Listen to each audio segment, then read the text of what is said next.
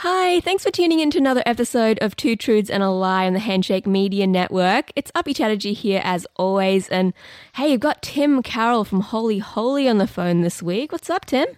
Hi, Uppy. How you doing? Good. How you doing? I'm doing pretty good. Yeah, I got a couple of days off in the middle of this tour, so that's nice because we've done South Queensland and now we're next weekend going up north. Further up north, hey? This is a big tour. I was looking at the dates. It's like 15 shows? Yeah, I mean, I'm not actually sure how many dates it is, but we're doing, it's like our album tour, so we try and do like our sort of a slightly bigger one, and we are playing some places we've never played before, so we've never played our own shows in North Queensland, so we're doing like Mackay, Airlie Beach, Townsville and Cairns. What's the vibe So we're going like? up to Crocodile Country. Yeah, is the vibe bad. different in those little... Oh, I don't know. We've never been up there, but I'm looking forward to it. Yeah, amazing. And it takes you right till like November, which is scarily close to Christmas, it made me realise. Yeah, and then we've got a couple of other things actually. I think they just announced today we're playing a little festival at the 4X Brewery. Sick. In November, so that'll kind of be shortly after the tour, and it's us and Confidence Man, and then Custard. What?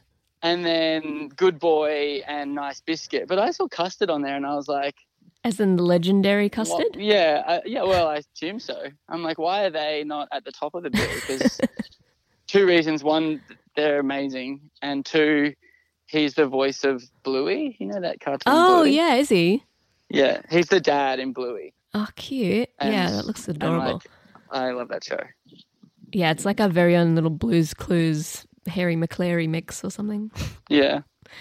And then you guys have dropped your own album as opposed to dropping someone else's. My Own Pool of Light as well. So how's that feel to get it out there?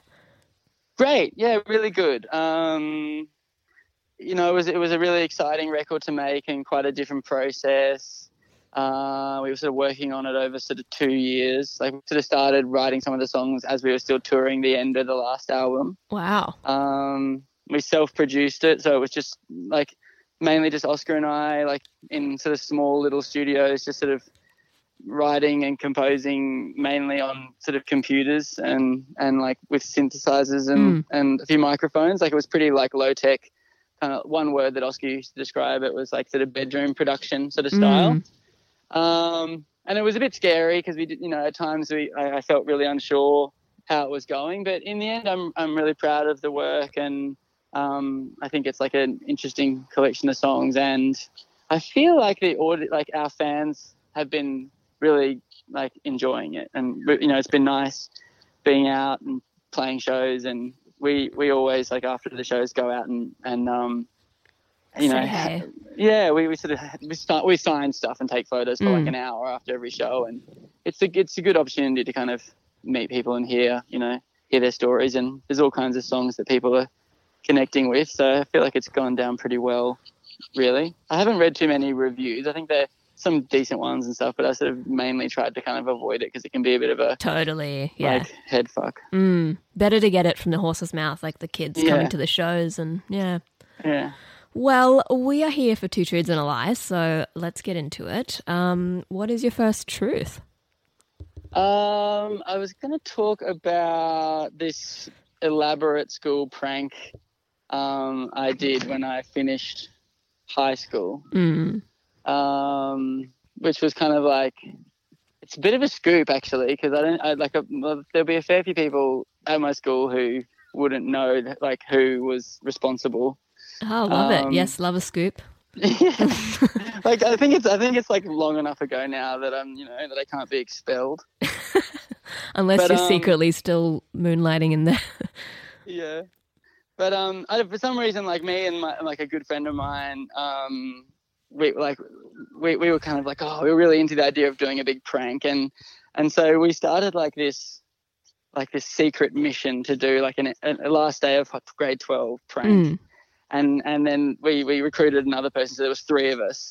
and we had a meeting, and so then we had like this series of meetings where we were like, what if we did, like we were like brainstorming like all different things, and we had ideas of like full on creative sessions. Yeah, exactly. And all these kind of stupid ideas of like, like releasing cows into the various rooms of the school, or we had an idea that we would like put super glue into all the locks of all the doors and just sort of like basically lock down the entire school. Our school did that once, one grade, and got in so much shit.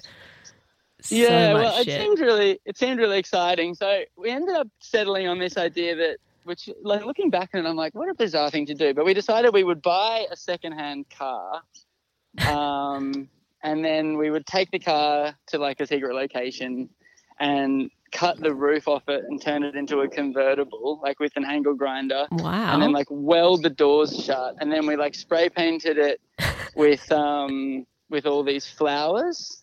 Like a sort of 60s like flower power thing. And then we did like a version of our school's logo with a kind of, slightly like sort of making fun of the school. Yeah. But like, so we all developed code names. So we called the whole project the Ensemble, because we did guitar ensemble. Right. And so it meant that we could talk about it at school in front of people, and people would think we were talking about something else. So we'd be like, so when we were working on it, we called it rehearsing for the ensemble. And then we all had like different code names. So one of the guys was Yoko Ono. I was Fat Swaller. And then someone else was J-Lo. Fat what? Fat Swaller. He's like an old jazz musician. Oh, okay. And then we had multiple vehicles involved, and we had like the vehicle was like called, one vehicle was called like the violin. And so there was all like instruments, sort of music code names. And then we like, on the night, so we had this car all prepped, and then on the night we like went, in the middle of the night we drove down to this park. We had to use a car jack to like lift up like one of those wooden like pylon things that stops cars getting into parks. Yeah. And I was wearing all black. I think I even had a balaclava on, and like I had like running spikes so I could push the car across the field. And we pushed this car like right into the middle of the school, like right on this bridge that's sort of in the center of the school. And then we removed the wheels and chained it to the bridge.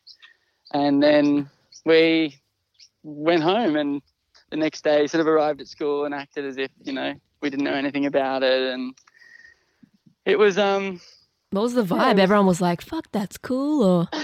Yeah, everybody was like trying to work out who it was. Mm. And there was a couple of kids who were like much more kind of car-y, like mechanic-y type, the kids who like read like car magazines and like, drove cars and stuff. And so everybody was suspecting them, and some of the kids who were like, the sort of known sort of troublemakers, but they didn't really suspect the kind of long-haired sort of guitar playing like kids. And we were trying to, do our best at acting like, putting in our theories as to who it was and stuff like that. But in the end, I mean, it was super. The funnest part was actually being in the garage, like angle grinding off the roof of the car and like spray painting it. Like those hours spent with my friends, like preparing the convertible, were like really magic. And we did other stupid stuff, like we did time trials of like how quickly we could get all the wheels off, and we would like each have our moves. And so it was a really fun project, but on the day it was actually slightly anticlimactic. Yeah. Like, oh yeah, cool, whatever. I mean, such a big day, your last day of grade 12 anyway, but those are the funny things you do when you're young. But now I look back, I'm like, why did I even do that?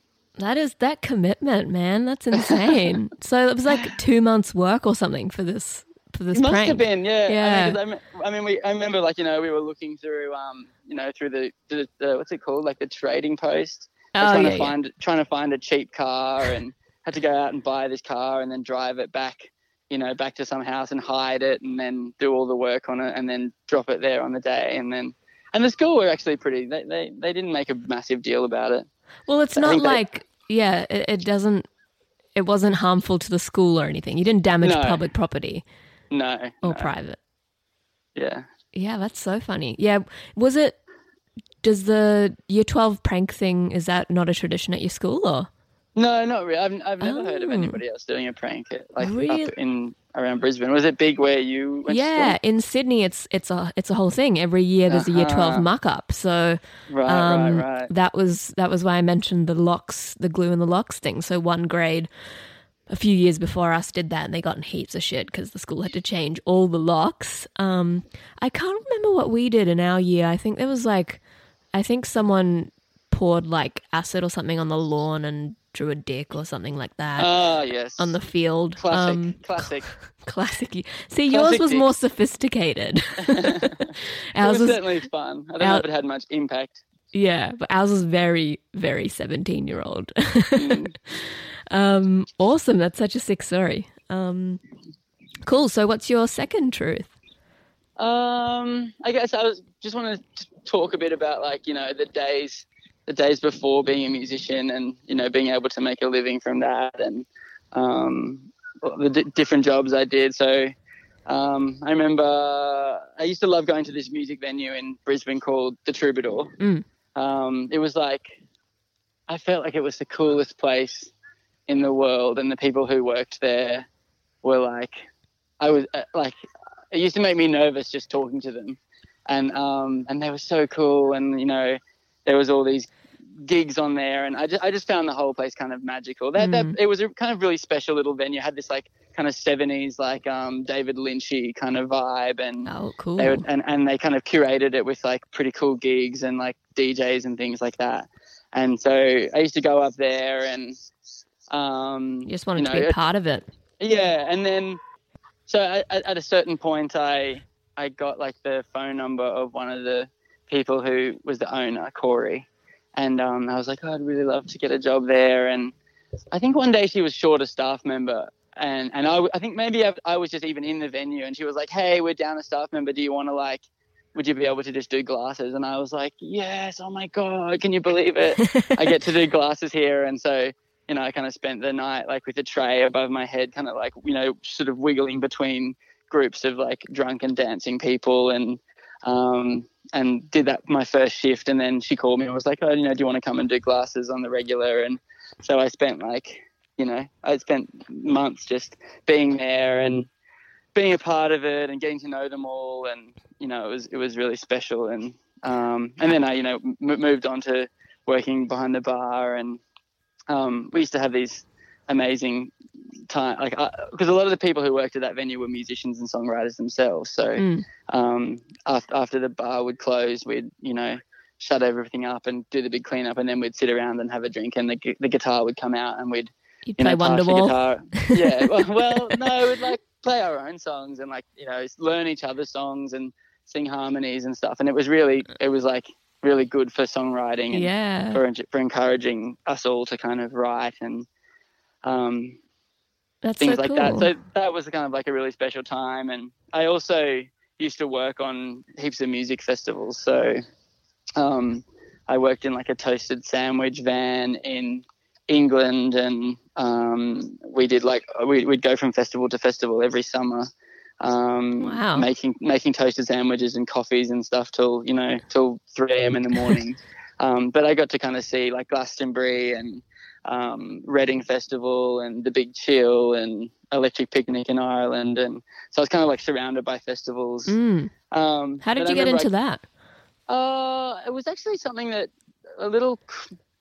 a bunch of my friends, one friend went over and found this contact, and then for a period of about 5 or 6 years, like someone from our crew would go each year and just do this run of festivals, and you'd sort of work in England, and you'd work like all summer long, and you didn't get paid until the very end.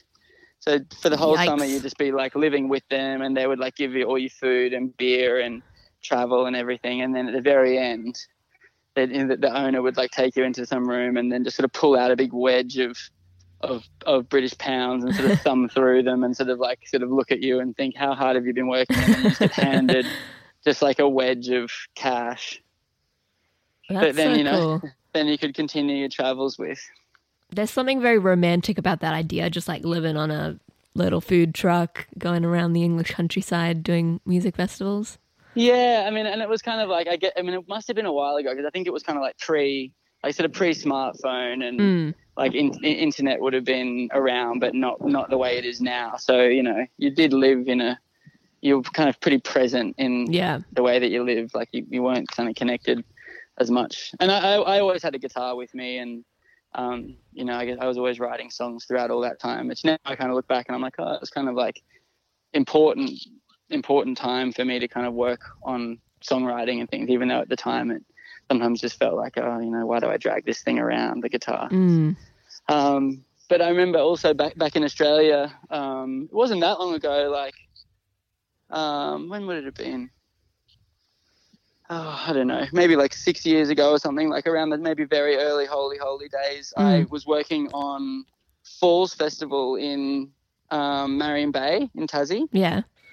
And some friends of mine had decided that they were going to run a bakery at the festival.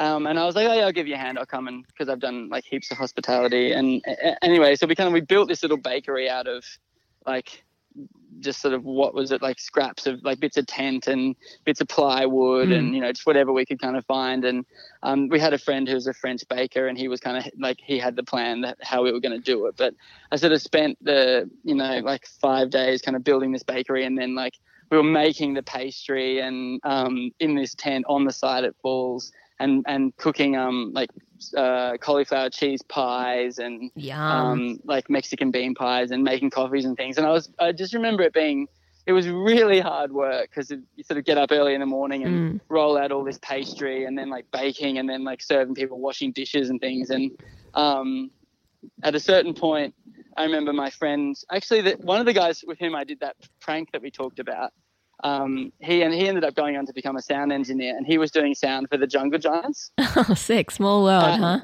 at Lorne.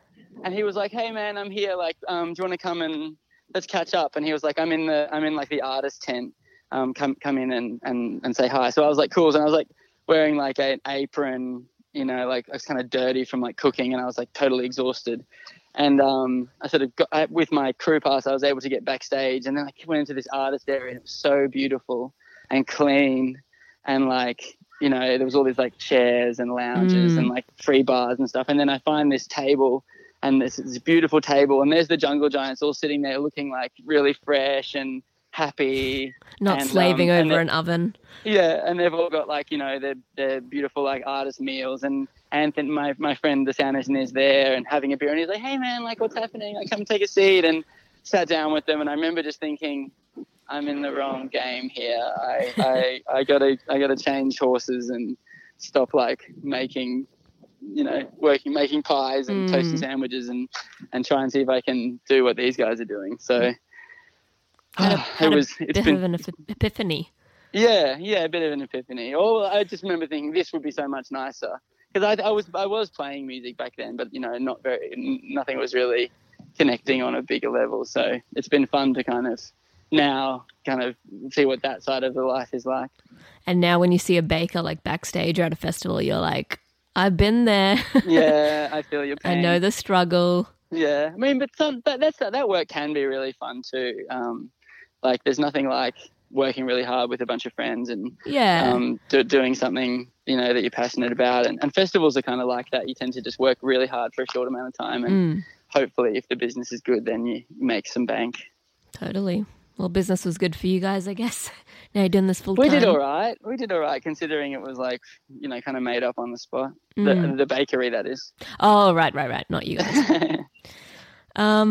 Sick, Tim. All right. Well, last story. What's your lie?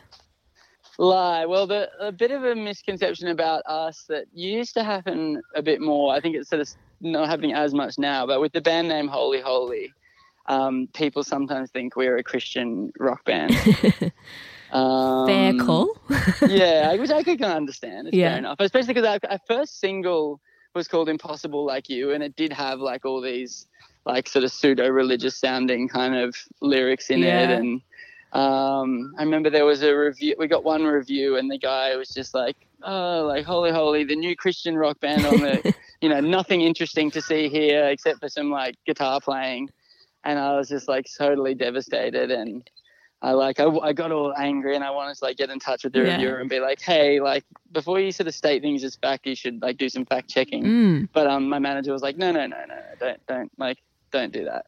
So we just kind of left it. But I've also had like I remember one time it was early on, I did a gig and this like young woman came up to me and she was like, oh, I'm really impressed with how open you are about your faith.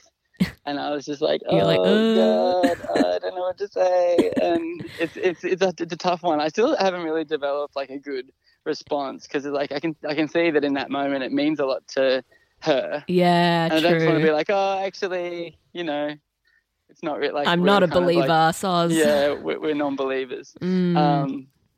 And yeah, and even recently when we did the signing in Sydney, and one couple of young guys came up and they were wearing some kind of like maybe they went to like some sort of strict kind of religious school, but they had these badges that said something like, you know, something about the Church of Jesus Christ on them and stuff, and they were like getting merch signed, and I was like, this is interesting. I wonder why you guys are here. And then sometimes when I'm like meeting people and they're like, oh, what do you do? And I'm like, oh, I'm a musician. You know, tour in a band, and they're like, oh, what's your band name? And I'm like, Holy Holy. And then I always see this moment in their eye where they're like, oh, is he a Christian?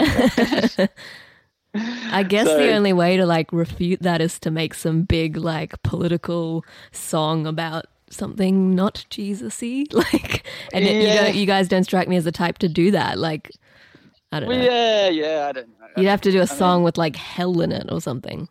Yeah, I mean, I remember in early days I used to sometimes like curse in my social media posts and stuff just to try and like get the message out that we weren't like, we weren't like that. But I don't know. As the band's kind of gone on now, like I think oftentimes with band names, once the band gets to a certain level, then the band name, I don't know, it starts to just represent the band. Like Red Hot Chili Peppers or like, you know, Radiohead, like you'd never actually think about, oh, what do those words mean, and like what are they trying to say? You just kind of start to associate it with, you know, with the band. Yeah. So what did Holy Holy mean when you, or like why did you choose that name? It was like a lot of different things. I mean, I actually had a piano lesson with I was taking piano lessons for a while with this friend of mine in West End in Brisbane, and after one lesson one day he had a hash cookie and he was like, do you want to share this hash cookie and then we'll go out to a gig? And I was like, yeah, sure, half a hash cookie. And we took it, and then it ended up being like extremely strong. Oh no. And I remember like being on the street in West End and he was like, I got to go home. And I was like, cool, man, I'm going to go home too. And I like had to try and ride the bus, and like just getting on the bus and like managing to get off the bus at the right stop was like a mission. I just moved house, so I was like trying to find my new house. And oh dear. Then I kind of crawled into bed and I just like pulled the blankets up to my eyes. And then I remember I like looked at my clock and it was 8 p.m. So it was like super early, and I was just kind of like spinning through the universe. And then I think my mobile phone rang, and it was like, oh my God, like somebody wants to talk to me. But it was that night that I sort of was thinking about, like, I thought about the band name Holy Moly Man. Ah, Holy Moly Man. Yeah, like as a moniker. That's cute. I like that. Yeah, cool. There was this band that was around years ago called Buy Cape, Wear Cape, Fly. And so something I always remembered that band name, and I thought, oh, Holy Moly Man as like a moniker for like a solo project would be cool. Yeah. And I think I texted that night as I was tripping, I texted my friend and I was like, what do you think Holy Moly Man as a band name? And he was like, it's shit. And I was like, okay, cool. But I sort of kept the holy part, and then I had this fascination with double words, and I was like, holy, holy. And I liked the way, like, when you put it in block, Arial, like the repetition is really satisfying, because like the H and the O and the Y, you can flip them all, so they're kind of like, it's kind of just beautiful the way it looks. And also like fundamentally, like I think music at its best is can be like a holy experience. Yeah, I love that. But you could have been Holy Moly Man. Could have been. Could have been. I don't know if I could have convinced Oscar, but I remember like before we launched the band name, I was like, what do you think of Holy Holy? And definitely people were like, oh yeah, it could work. Yeah, it's not bad. But it wasn't like, yeah, that's an awesome band name. And I remember then when we were in the studio recording the first album, we had one of those like letterboard things that they're like a light box that you can put letters in, you know, those things. Yep. And I remember like a producer, Matt, like just put Holy Holy in it and just had it just sort of shining in the studio just to kind of start like looking at it and seeing how it felt. Getting your head around it, yeah. And I remember it started feeling kind of exciting as we were writing these songs and recording these songs and looking up and seeing that kind of Holy Holy glowing on the box. It was like, yeah, this feels good. Let's do it. Awesome. That's such a good story. Well, I think if people hear this one, they might find clear things up for people. Yeah, maybe, yeah. Clear up everything. Yeah, that's it. Well, you better tell people to listen to it. All right, thank you so much, Tim, for your time. These are such awesome stories. I love the whole epiphany moment and the prank. Very dedicated. Yeah, weird. Yeah, weird too. Yes. Yeah, great. Well, yeah, thank you. It's nice to chat with you. Yeah, pleasure. Thank you so much, and yeah, have an amazing rest of your tour. Thank you. Thanks so much. Bye. Okay, bye.